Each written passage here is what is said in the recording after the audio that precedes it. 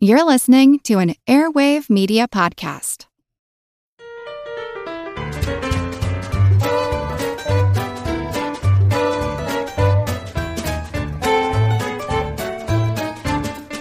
Hello, squishy and squeezable squabbling squires. Welcome to Good Job Brain, your weekly quiz show and offbeat trivia podcast. This is episode 134, and of course, I'm your humble host, Karen, and we are your practically praiseworthy, prancing pranksters. I'm Colin. I'm Dana. And I'm Chris.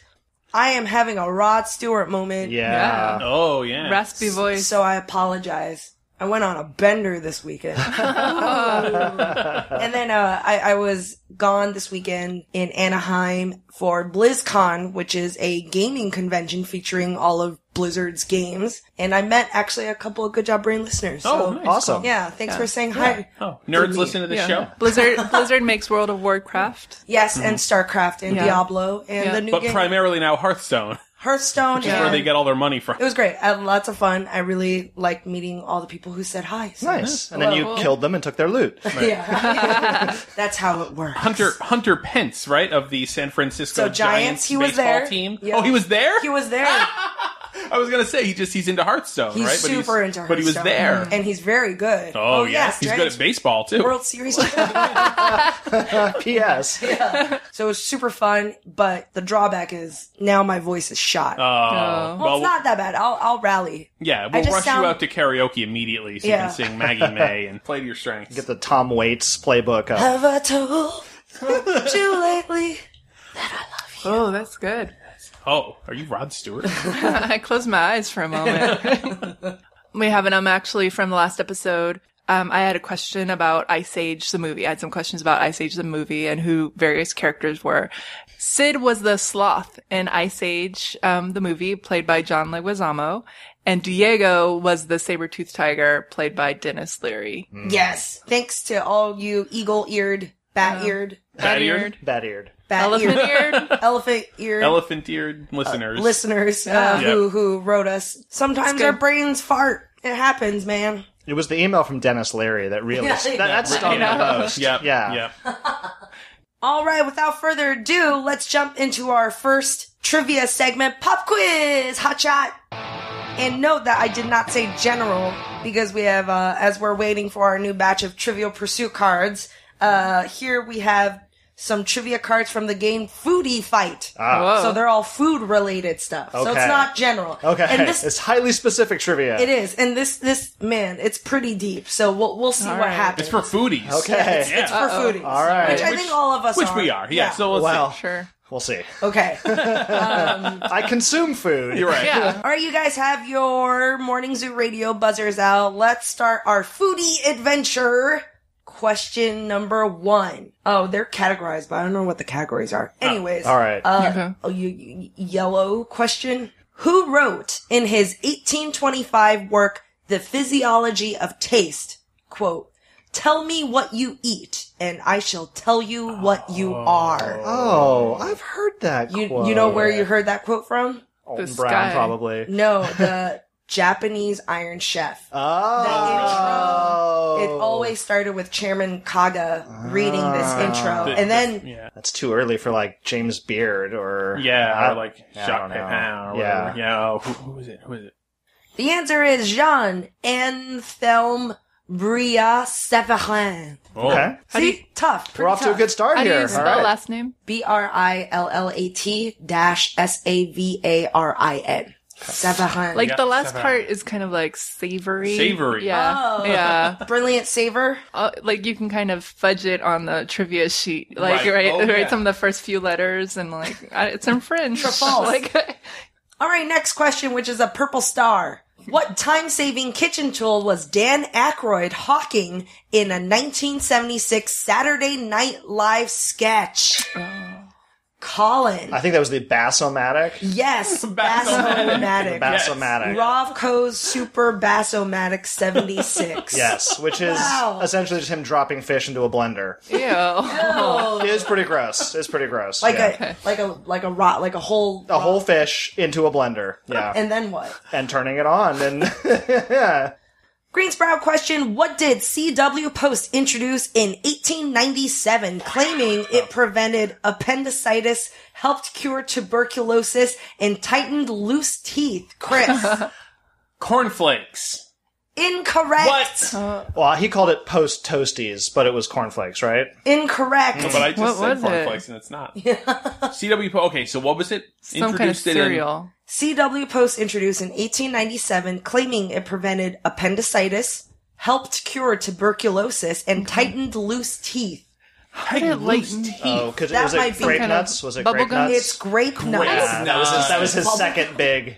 How does that tight? I always feel like they're loosening as I- I yeah. If anything, would take a tooth out. Yeah. It's also an excellent exfoliant too. Yeah. So scrapes your tongue. Food or out. not food? Yeah. Also, Food or- kitty litter. Very good. They love digging in that stuff. Yep. It smells so nutty. Yep. Yeah. Takes the rust right off your car bumper. you can fix loose Beanie Babies with it. Just fill them right back up. Yeah, That's really good. Until it rains. sure. And then it just Yeah, expands. Yeah.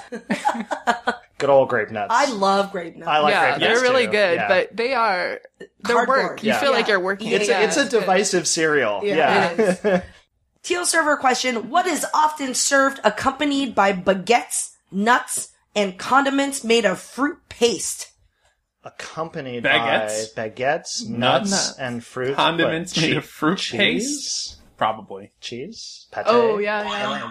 Cheese. Brie. A cheese plate. Cheese. Oh, yeah. it's just cheese. Yeah. Okay. Ooh, interesting. All right, Whoa. this is a little red pot question. Okay. How many large whole eggs yield 1 cup? Oh. That is a good question. 1 cup. Let's see. 1, 2, 3, 4. 8. Incorrect. Wow. Dang it. Dana. 2? Incorrect. No way. 4? 5. Oh. 5 eggs. 5 eggs to a cup. 1 cup. 5 large eggs. Okay. All right, good job, guys. We've attacked this foodie fight thing. It's kind of weird. I think all things we lost considered, the we foodie did fight. fairly Yeah. well. Yeah. We'll look I up don't know. for next time. We'll look up what the categories are. All right. So this week's topic was a democratic This was really decision. strange. Yeah, it came up in a weird way. We were at trivia, and there was a round where the answer to every question was the name of a rock band, Right. but the question had nothing to do with the rock band. So it was talking about blah blah blah, this medieval torture device, and the answer was Iron Maiden. And there was something about a certain type of alcohol that's 190 proof, Right. Something really ridiculously Right. high. So the answer is Everclear. And then Colin, you followed that up with Oh yeah, like we were just talking about, like it's a dangerously high proof when your alcohol has to have a flame suppressor or a flame canceling device on the bottle. So there's a little like metal grate on the Everclear bottle Yeah. that stops flames from accidentally leaping into the bottle and turning your explode. party into a Yeah. Molotov cocktail. Yeah. Yeah, and 151 I think also has that. So then Right, then right. I think from there we kind of just started talking about like, just weird trivia about things that are to protect you or safety. Safety devices. Yeah. And we did a show about things that are dangerous, right? Yes. So why not do a show about things that are safe? Things that keep you safe. So put on your helmet, strap on your knee pads, fasten your seatbelts, look both ways. We're all about keeping you safe. I can lift you up. I can show you what you want to see and take you where you want to be. You could be my luck. Even if the sky is falling down, I know that we'll be safe and sound. We're safe and sound. I have a quiz for you guys called Safety First, which is a grab bag of questions about safety, protection, and preventing harm. So get your buzzers ready. Okay. Jump on in when you think you have the answer. Some of these are multiple choice. Some of these are true false. Here Grab bag, general- general okay. grab bag about All right. safety, precautions, protection. I'm not a very safe person. Oh, really? Yeah. True or false? Bicycle, motorcycle, and football helmets significantly reduce the risk of concussion. Chris. False. That is false. They're there to keep your brain meats from falling out. The primary goal of a helmet in either biking or sports is to protect against skull fracture, or bleeding on the brain. Yep. Strictly speaking, it's not that hard impact that causes a concussion. It's when your brain slams against the inside of your brain case, Yeah. or if Your you have skull. torsional, rotational. That's where you So get the damage from You concussion. can't insert an extra layer of protection between your brain and your skull. It's going to get jostled. Yeah. So Whoa. it's, it's really scary. And like in the last year or two in particular, in professional football here in America, this issue's really kind of come to the foreground. There's a lot of research and study going on now that we just have never done on a large scale with concussions. And they're really finding out that, wow, these football helmets really do virtually nothing against concussions. But prevents their brains from leaking. Yeah, Well, sure. They won't die. It prevents, They're not gonna die immediately. Not immediately. Yeah. Yeah, we are just like right now in the infancy of developing concussion protection helmets right now. Interesting. Yeah. Very Well, what would that science be? Is it just more padding, or what would that entail? So, as I say, like one of the biggest problems is the rotational tension on your brain. So they're working on trying to find ways to minimize that. Things like memory foam to maybe sort of slow down the impact as much as possible. So it's not like a sudden halt on your brain. There's not a lot they can do. It's tough when your brain is moving at 20 miles an hour and then stops very suddenly. Yeah. Ugh. During an earthquake, you are indoors when the shaking starts. This is multiple choice. What is the safest course of action when you feel the shaking? A, get outside as quickly as possible. B, take cover under a sturdy table or desk. C, stand inside a doorway or other archway. Chris. Doorway.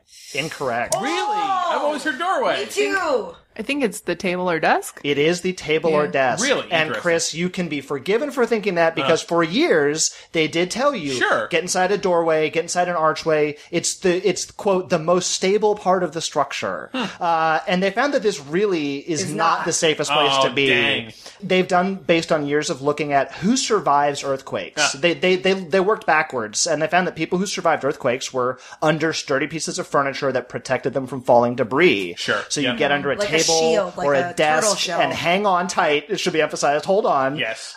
It's interesting though. I read a little bit about this. In the early days, especially in California, there were a lot of houses built of brick or adobe or unreinforced masonry with wooden door frames. And so after a bad earthquake, often the intact part of the structure would still be the wooden door frame. Yeah. And so their reasoning was like, oh, this is the best place to stand because it survived. But it doesn't really work that way because your survivability is a lot better under a table. My option would have been round up my dogs. my mama bear instinct will Go kick in. and Right, get right. underneath, cover them with your Yeah. body. Yeah. Yeah, Shield get them under with your dogs. body. Yeah. And then, of course, do go outside once the shaking has stopped. Yes. Oh, I didn't know that part. Especially if there's damage to your structure, you want to try and get outside so you're not hurt by a collapsing building. Yep. Time to invest in some sturdier dining tables. Yeah, I know. I thought you were going to say Something sturdier nice- dogs. Yeah, Oh, no. trade that IKEA for Pottery Barn. Yeah, exactly. Yeah, time to upgrade now. In America, Yeah. statistically speaking, what is the number one cause of death for people under the age of 35? Number one cause of death, people under the age of 35. Dana. Car accidents? It is. Yeah. Automotive accidents. Yes. There is a huge amount of data all around traffic accidents, of course, as you might imagine, between insurance companies and the Highway Traffic Safety Administration. So, according to Highway Traffic Safety data, what day of the week is the most dangerous day to drive? Interesting. Chris. Wednesday. Not Wednesday. Karen. Friday. Not Friday. Dana. Monday? Not Monday. It's Oh. Saturday. Yeah. Weekend. People are out. The weekend, Yeah. yeah. In terms of like one whole day, in terms of raw number and percentage of cars, Saturday is the most dangerous. And late nights on Yeah. Saturdays and Sundays in Yep, particular yep. tend to be extremely dangerous. Midnight to 3 a.m. on Saturday and Sunday are both, those are the 1 and 2. Wow. Last call. It's drunk driving, people speeding, Yeah. a lot of people not wearing seatbelts at that time of night. So automotive accidents, yes, number one killer, people under 35. Tell me, we'll go a little bit older here. For people aged 35 to 54 in America, what is the number one cause of death? Not related to something health related, Oh, okay. Heart attack or Right, cancer. right. Like an injury. What they or call an accidental- injury death, right. Okay. Unintentional, right. Wood chipper. It is not wood chipper. Falling off from the roof. No. Drowning? No. Fire. More than fire, more than firearms, more than cars. It is prescription painkiller overdose. Oh, wow. Yeah. What they call the category of unintentional poisoning. And this is crazy. This was almost unheard of as a category of death up until the 1990s. Okay. Of course. Yep. Yeah. Just with the boom in prescription painkillers, medication got real strong. accidental real overdose fast. has Yep. now, it kills more people than anything else. Wow. 35 to 54. Accidental prescription overdose. Read those bottles, So folks. please, Yeah. read your bottles. All right, last question. According to NOAA, the National Oceanic and Atmospheric Administration, what is the number one cause of indoor lightning-related injuries? What? The number one cause of Yes. indoor Yes. lightning-related So which injuries? means there's more than one. Indoor. Indoor lightning-related injuries. You guys can reason this one out, I think. Oh, really? Swimming pool. No? You have an indoor swimming pool? Okay, so wait. People do. Lightning Christmas tree. gets inside the house somehow. Yeah. TV. Oh yeah, satellite dish. You guys are on the right track. How does it get in? How does it get in?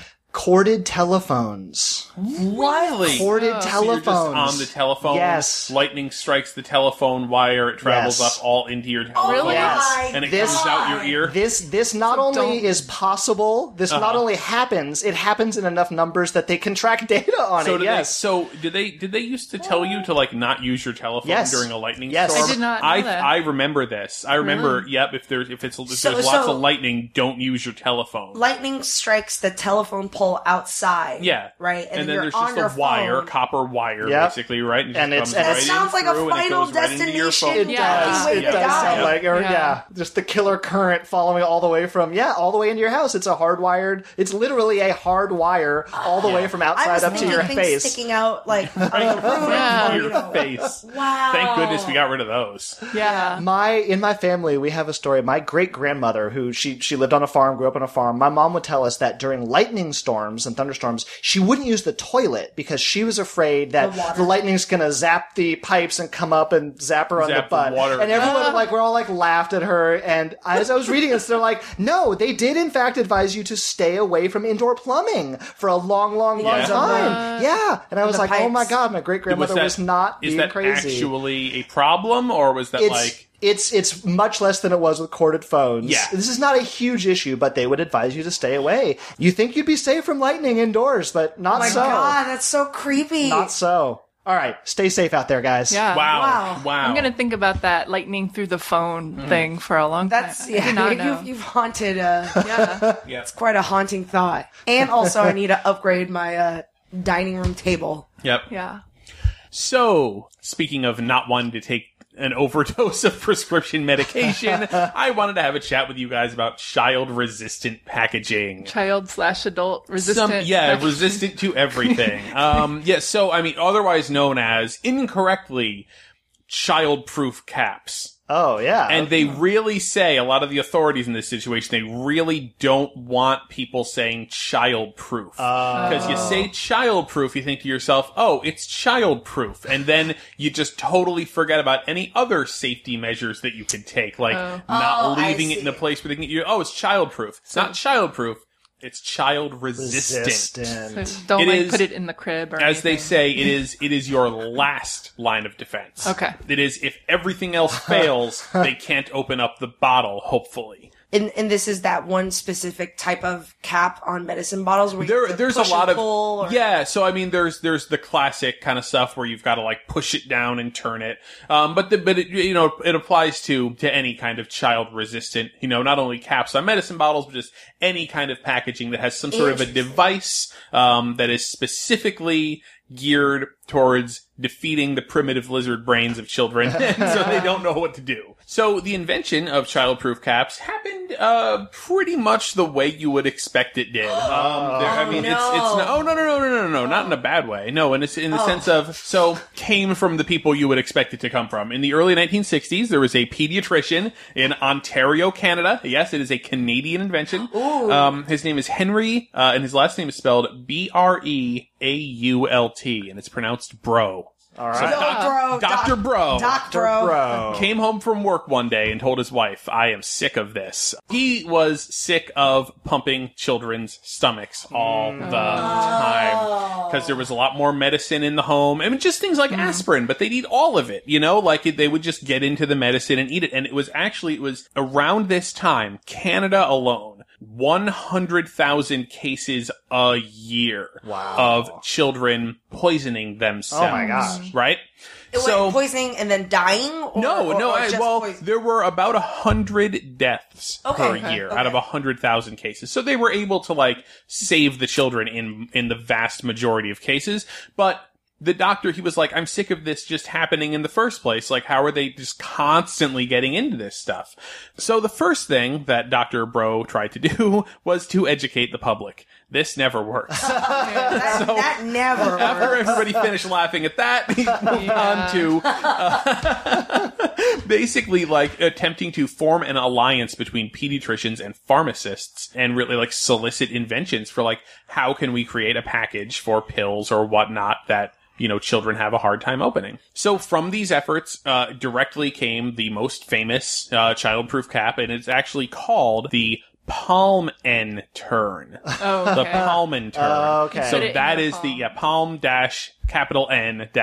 Oh, And so that's what that thing is called in the professional parlance. It's a Palm-N turn where you have to Press push down. down and turn. And it's two totally separate types of force, you know, and that's kind of the important thing. The kid is going to apply one force to the bottle rather than applying one, then while holding it, apply the next one, you know, so it defeats the child. According to the Canadian Medical Hall of Fame, poisoning dropped by 91%. Wow. After the Palm-N turn was fully rolled out and everybody started using it. 91% drop in poisoning. Oh my That's- god. Yep. Okay. So Yep. the problem was access. Yeah, Like, basically. clearly, Totally. yeah. Yeah. Once the Yeah. kids couldn't get in there anymore, that totally stopped. So that is the story of the Palm-N turn. It was like, let's invent a thing. We invented it. It Yay. works. Hooray! Yeah. Here's what you might find even more interesting. In 1970, a couple of years after the invention of the Palm-N turn, the United States passed the Poison Prevention Packaging Act. And what this essentially did was it just empowered the U.S. Consumer Product Safety Commission to lay down rules for what kinds of products are now required by law to have child-resistant packaging. And number two, how do you determine if a certain kind of package qualifies as child resistant? So I will tell you about the test. That's I'm imagining like cabin in the woods style, all these different rooms just filled with different children. I'm just imagining No, like a lab so- with babies in little lab coats. Yeah. Yeah, you're basically right. So they use test panels of many, like 50 children between the ages of 42 and 51 months. And so basically, they don't let any kids test more than 2 packages because they don't want them to like learn how to open it. They kind of bring the kids in totally fresh. So they do the test, not in a cabin in the woods, but in a quote, well-lighted room that is familiar to them and is free from distractions. Okay. The tester gives each child an empty child-resistant package and says, here, try to open this.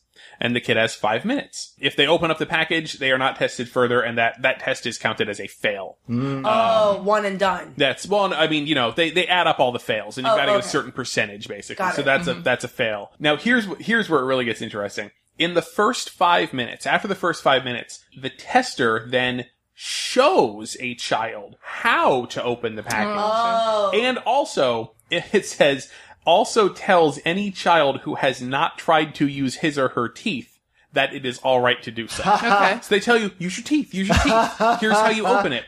The child then has 5 more minutes. Okay. So, and then if they open it again, it counts as a second stage fail. And so basically then, for a package to pass, 85% of the children tested have to be unable to open it in the first test, and then after being told how, it's 80%. Wow. So Okay. if you're below 80% after you tell Even a after you kid tell how to the open kid.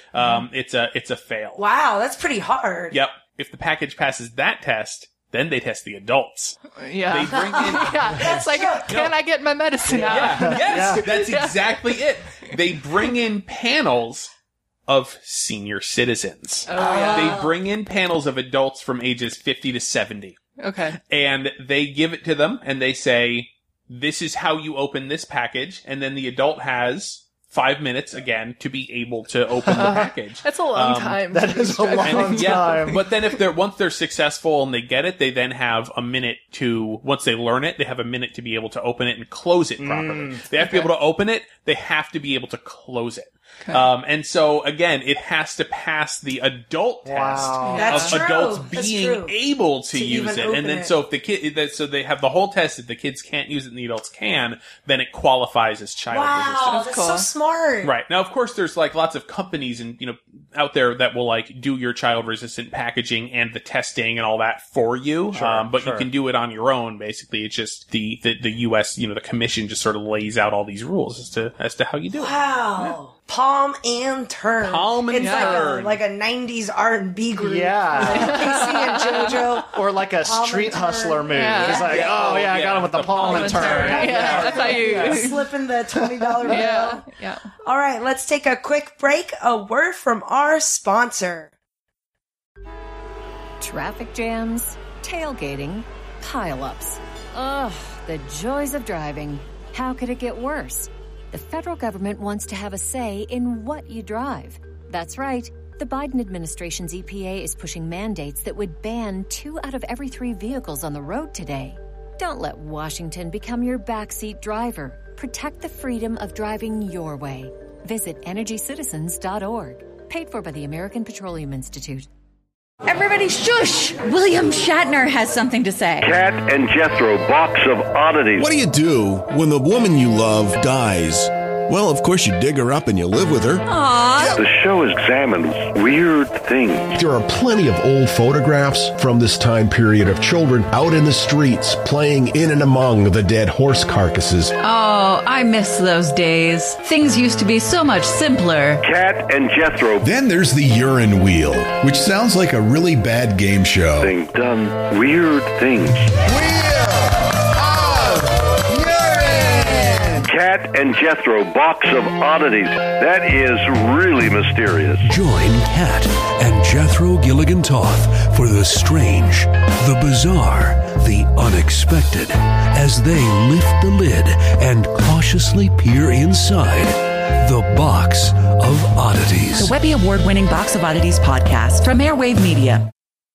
And we're back. You're listening to Good Job Brain, and this week we're talking about facts about safety and things to keep you safe. So similar to Dr. Bro that Chris talked about. Dr. Bro. Bro. My safety innovation was also really championed by a doctor. It was it was a neurologist, Dr. C. Hunter Sheldon. That sounds made up. Yeah. Fake. I mean, it really does sound like a fake name. He was a neurologist in the Pasadena area in the 50s, and he was seeing a lot of brain injuries related to car accidents. And he's like, these things could be safer. So he wrote an article in the Journal of the American Medical Association proposing all sorts of improvements to cars. So this was in the 50s. This was in the mid 50s, 54. He proposed all sorts of improvements like seatbelts, airbags, roll bars, reinforced roofs. And so in 1959, Congress started actually requiring all automobiles to comply with certain safety standards. Oh, cars at that time didn't have any of this stuff? Oh yeah, no. So he was like, They didn't have to. They didn't They have to have seatbelts. and It most wasn't of them like the didn't. law. Oh Yeah. no, it was not the law at all. Oh my God, it's just a chair? Like, you're just sitting You're there. just flying through space Yeah. It's on the in bench. your metal box, sliding around. 2,000 pounds of. Yeah. I mean, they really weren't that far removed from like horse and buggy days. It's not like cars didn't really go hadn't gone that fast for a while. Got it. Yeah. It's like now that Now they're going really fast, Right, and you can right. get really injured. Yep. So he's like, "Hey, hey guys!" It wasn't until 1958 that seatbelts were standard in cars. Before that was like an option you could upgrade it. Fancy Saab was little- the first yeah, yeah. one to do it. Saab? Saab? Saab, Swedish. Oh, yeah. that's good trivia tidbit. Do you remember those automatic seatbelts? Oh, the yeah. the ones that are part of the door. Hated those I things. hate them. Oh god, those were terrible. I hated those things. It's like the So- seatbelt that travels around the door inside to lock you in. Yes, You know- because there was an issue where people wouldn't put on their seatbelts. Like they didn't. So they were like, were you? Yes. We'll take care. We'll take take know what? all the friction out of this interaction. Don't worry Like, about it. We'll put the yeah, seatbelt on you. Well, we got it. It's going to be great. Yep. And so they were huge in the 70s. It started in the late 70s. There was a mandate that all cars needed automatic seatbelts or airbags. Oh, that's could pick earlier than I either or. remember. Either Wow, or, that's yes. way earlier than I thought. Yes, it was during the Carter Yeah. administration. It was super controversial. Automakers didn't want to do it and would go back and forth. It was political. The Reagan administration almost overturned it and the Supreme Court said no. And so for a long time, cars would get the automatic seatbelts because they didn't want to buy the more expensive airbags for them. Oh, God, because there was a price difference. Yes. Yeah. In 1995, the airbags became like standard or requirement for the cars. And so then they stopped putting in automatic seatbelts. Oh, is that the only reason Yes. that they stopped? Because they were like, we don't have to. I'm like, well, Right. That's So it awesome. was the cheapest of two options. It's cheaper. Here's the thing: the automatic ones are not better than the manual ones because they're hooked into your door. So Right, if your right. door opens in your car crash, you might fall out. Yeah. You still have to do on some of them. You still have to do the manual lap belt. Right. And if you don't do the manual part, it's not very effective. Yep. Right. I definitely remember there were a lot of people who would just disconnect them. You know, it's like, oh, it's too annoying. Yeah. I'm not going to use it at all, which I'm sure No. is even Oh, the worst possible outcome. Yeah. Right. Now you have people no found it seatbelt. exactly. Yeah. People found it annoying. Would disengage from it. So I have a couple questions for you guys about Okay. seatbelts. All right. We could just talk it through if you like. Oh, okay. All right. Let's keep it cash. Keep it cash. We'll keep this cash, but seatbelt wearing is not casual. It's mandatory. That's right. There you go. Okay. Officer Dana says. Yeah. Anything casual, anything not casual is mandatory. That's right. According to the CDC, are men or women more likely to wear their seatbelts? Oh. I feel like I'm gonna openly embrace the stereotype. I feel like it's got to be women. I bet women are more likely to wear them. Yes, women are 10% more likely to wear Yeah. their seatbelts. Wow. Only one state in the United States does not require adults to wear a seatbelt. Yes, just one. Okay. Do you guys know what state? It's got to be some super libertarian state. Maine, maybe, I don't know, or Maine, not really. Wyoming, New Hampshire? New Hampshire. It is New Hampshire. Okay. Live Okay. free or die. Yeah. Live Yeah. free or die. Yeah. Personal No liberties. seatbelts. They also have the second lowest seatbelt usage of any state because it's not mandatory. Wait. It's the only state where it's not mandatory, Yeah. and yet they only have the second lowest seatbelt usage. Yeah. So there's a state where even fewer people wear their seatbelts, and they're flouting the law. The scofflaw state. Right. So there's a thing, there's primary enforcement and secondary enforcement. Okay. So primary enforcement is you could be stopped for not wearing your seatbelt. California's like that. That's Yep. primary enforcement. Secondary enforcement is if you're stopped and they also notice you are not wearing your seatbelt, then you get the ticket. So there's different states have different. Yes. Got it. And going to primary enforcement, like no surprise, significantly increases the rate of people wearing their seatbelts. Oh, sure. Yeah, Mississippi went from like a secondary to a primary state, and their seatbelt rate went up by 30% or something like that. What is the most expensive place to get a ticket for not wearing your seatbelt? Oh, you mean State. Oh, Yeah. I mean, I'll just throw this out there. Is it California? I'm gonna guess it's somewhere where close? there's it's somewhere in the I was gonna say somewhere with a lot of open highways, I don't know, Arizona, Nevada, something like that. It's Texas. Texas, You were okay. close. Okay. Yeah. Texas, on Wikipedia, they said it was $200. In California, on your second time, with all the fees, was $190. Oh, okay. So Texas still won. They have a bigger ticket for not wearing your Bigger in bigger Texas. click it ticket. The ticket itself is 8 inches by 13 inches. Right. Yeah. Yeah.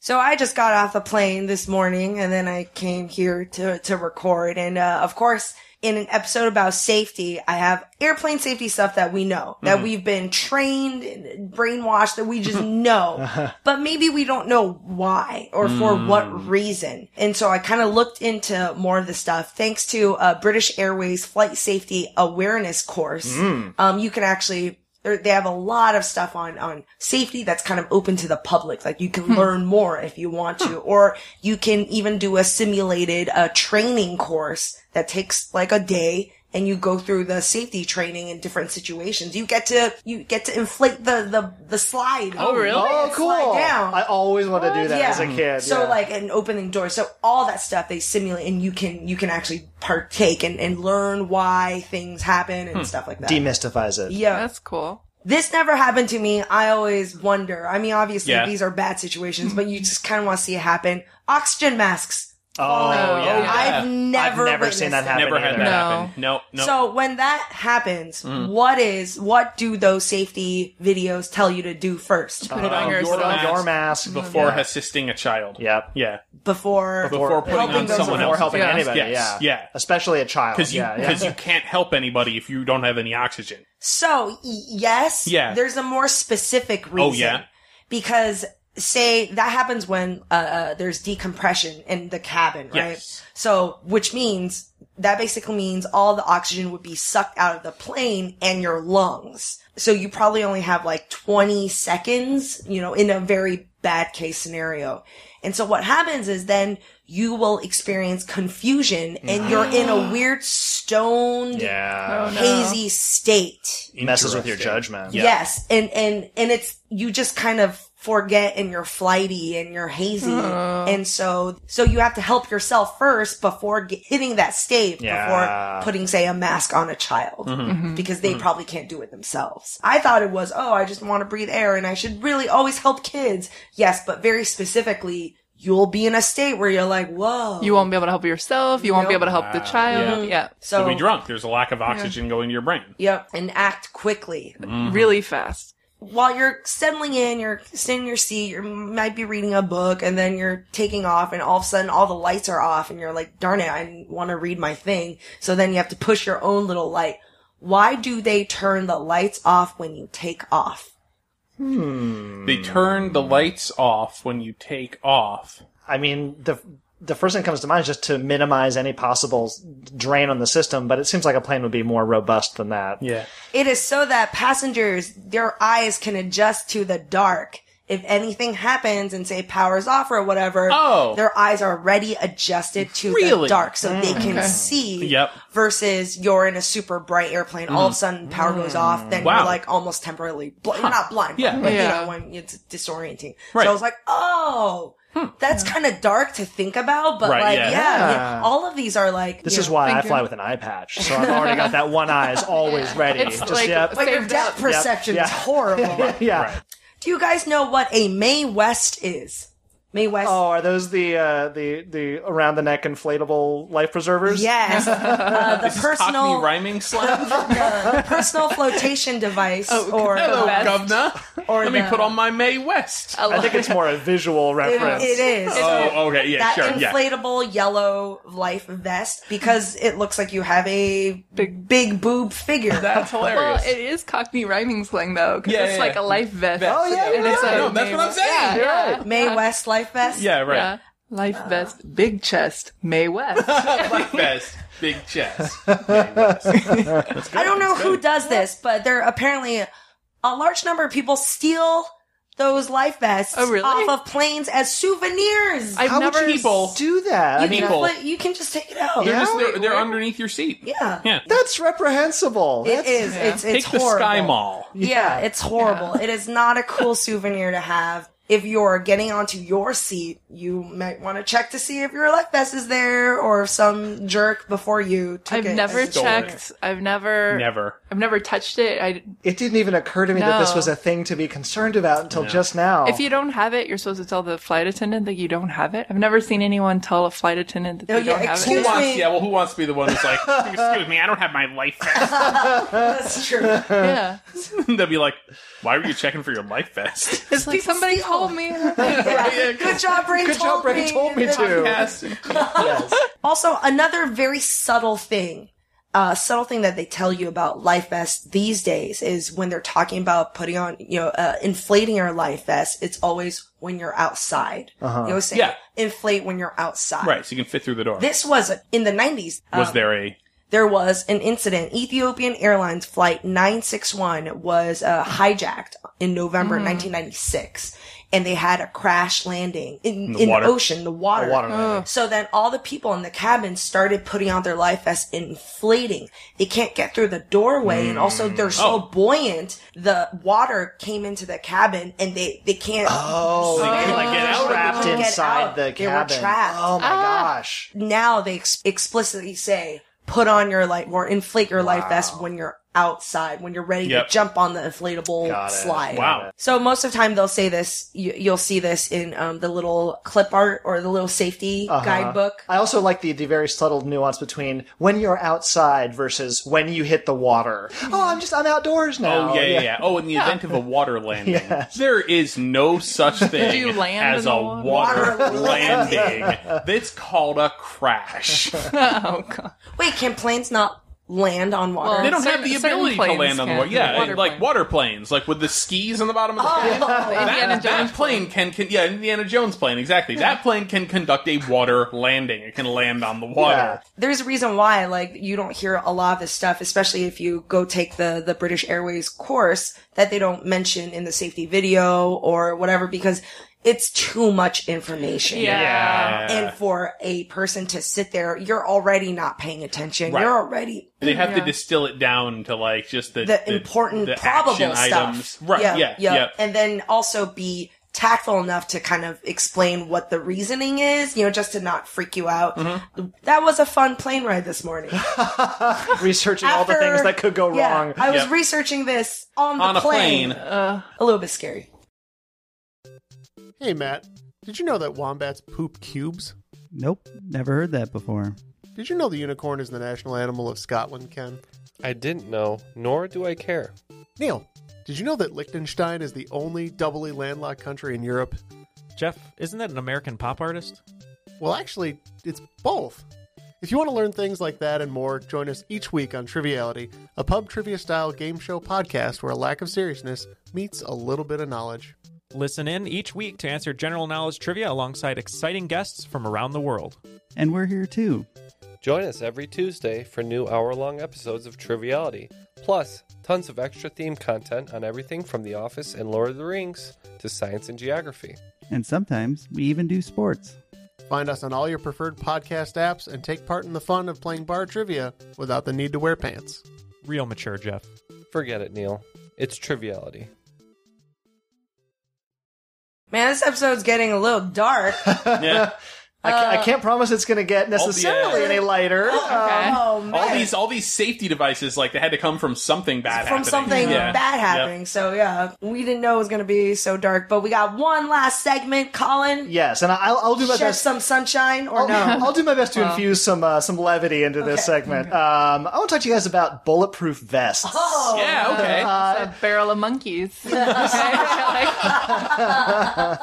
This is about protecting you and saving lives. Right. Obviously, if you are in the military or law enforcement in particularly dangerous parts of the world or parts of certain cities, having a bulletproof vest is going to be your first line of defense if someone's shooting at you. Yeah. And, so more broadly speaking, bulletproof vests, which is an old term, by the way, falls under body armor, sort of as a category. And, there's all kinds of body armor depending on what your specific need is. For any part of your body that can be armored these days, there's a piece of armor that can fit it. The most well-known material in bulletproof vests is Kevlar. Kevlar, yes, that's right. I knew you guys would know that. What kind of material is Kevlar? Like, if you were to hold some Kevlar in your hand, like what type of material are we talking about? Corn. Is it corn? It's not corn. It's like textile fabric. Yeah, that's right. Really That's right. tightly woven kind of fabric. That's exactly right. Yeah. I mean, strictly speaking, it's not a gel. Right. So really, technically, the Kevlar is the material, the fiber out of which they make the fabric. It's man-made. It was invented at DuPont. It was invented by a woman. Stephanie Kwolek was a chemist working for DuPont in the 1960s. It wasn't called Kevlar, obviously. It was a chemical name that I will spare you. Her group, they were researching materials to make tires more durable. They were trying to find fabrics and materials that could just make tires run longer, save money. A lot of people, you have this image of like from Bugs Bunny cartoons, bulletproof vests or like this like rigid material, they'll show like the bank robbers with bullets, flying off their chest and ricocheting all around. No. That's not how Kevlar stops a bullet. Yeah. I mean, like a super rigid bulletproof vest isn't feasible for a couple of reasons. Like, the strength to weight ratio that you would have to that's have of true. like steel. I mean, you could, cover yourself with steel plates, Yeah. but that's not really feasible if you're a cop on the beat or a soldier out in the field. And then the bullet goes into the steel plate, and the steel plate shatters, and it goes, or sticks up in your Pinches it's you, just, yeah. just so, yeah. I mean, Right. There's a reason we don't have knights in armor walking around basically on the street anymore. As awesome as that would be. It's very noisy. Clank, clank, clank, Clank, clank, clank. You always, you can't do undercover police work anymore. Yeah, he's an undercover knight. Clanking around. It's just like a knight wearing like a t-shirt. And, like, exactly. Yeah, those sunglasses. And Yeah. like a But yeah, as you implied, right, the other issue is ricochets. Yeah, so, okay, great. Maybe you did have a steel plate that deflects a bullet. It deflects it into the guy standing next to me. And that's, nobody wants that. That's And now not he good. has to have a steel plate, and then it goes bang, bing, and that's to him. Right. Kevlar, so Kevlar stops bullets by being extremely densely woven fabric, and the fiber has an extremely high tensile strength. Way stronger than steel, meaning tensile strength. If you pull on it, it's extremely hard to break it. So when you're wearing a Kevlar vest, and most Kevlar vests are many layers, so it's not That's just exactly one it, sheet of Kevlar. Yeah. It'll be multiple layers. Because you can have really thin sheets of Kevlar that don't Absolutely. stop bullets. Penn and Teller wrote a book. They wrote a bunch of books back in the day. They include a whole bunch of like little magic tricks in with the book, obviously, of course, right? And so one of the things they included in one of the books was a sugar packet, fake sugar remember packet that. made of a thin sheet of Kevlar.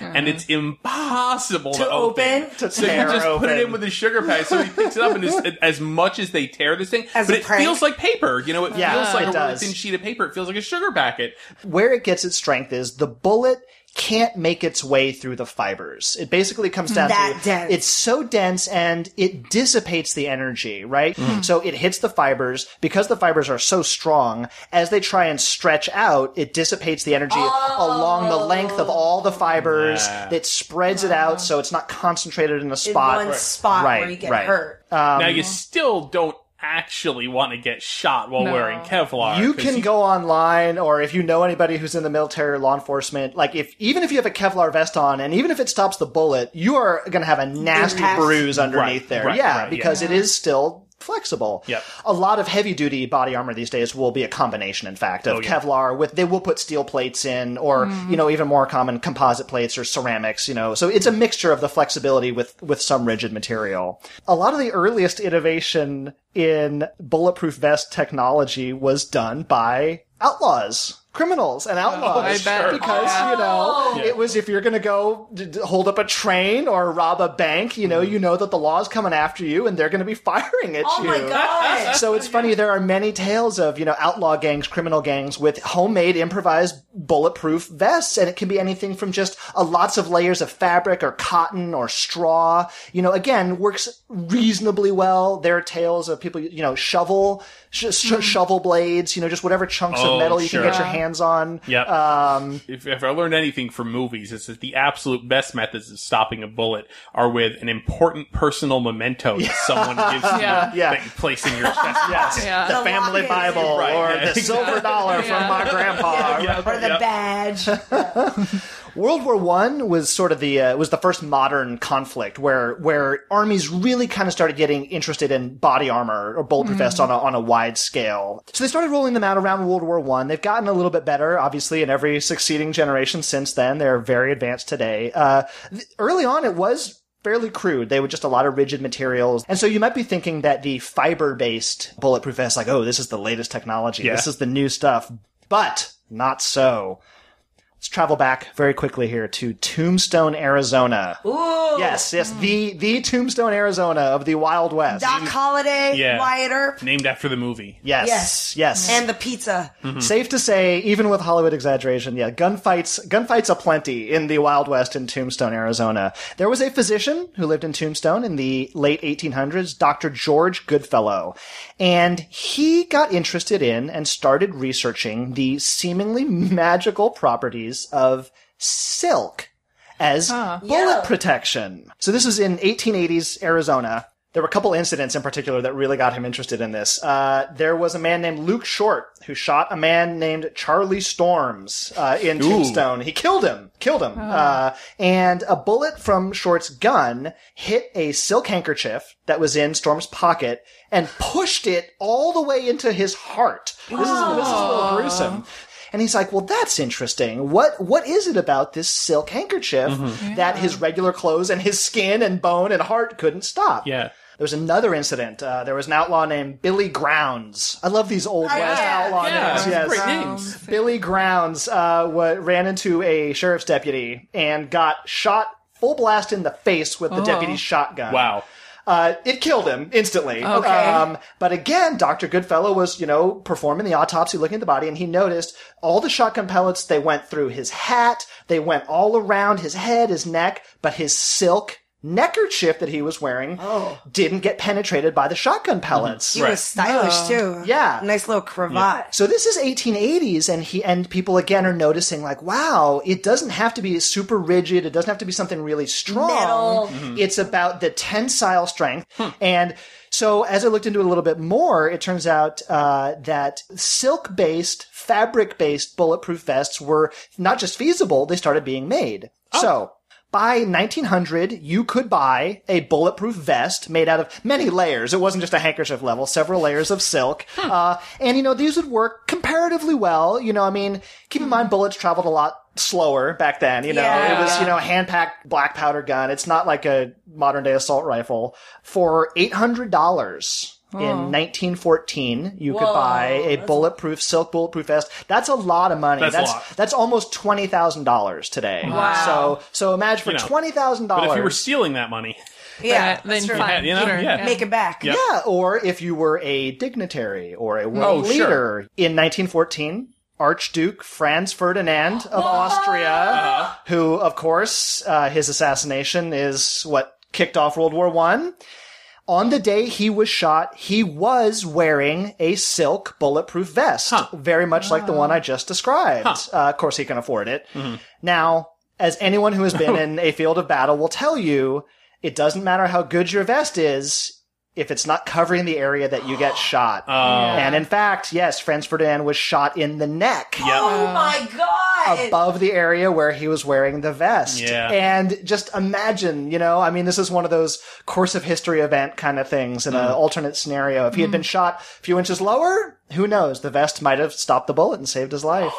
That's an amazing story. So it just unraveled and just interesting, so to speak. Yes, interesting threads of stories about bulletproof vests and body armor. And imagine silk coming out from worm butts. That can do this. Well, I mean, I've talked before. Have you ever seen a silkworm with a bullet wound? No. I rest my case. All right, and that is our show on safety. Thanks to you guys for joining me, and thanks to you guys for listening in. Hope you learned a lot of stuff about worm butts. I just want to say that again. Child resistant. Yes. Resistant packaging. Yeah. Seatbelts, airplane safety, and more. Of course, you can find us on iTunes, Stitcher, SoundCloud, and our website, goodjobbrain.com. Thanks to our sponsor, Audible, and we'll see you guys next week. Bye. Bye. Bye-bye now. Bye-bye. Bye-bye now. Bye-bye.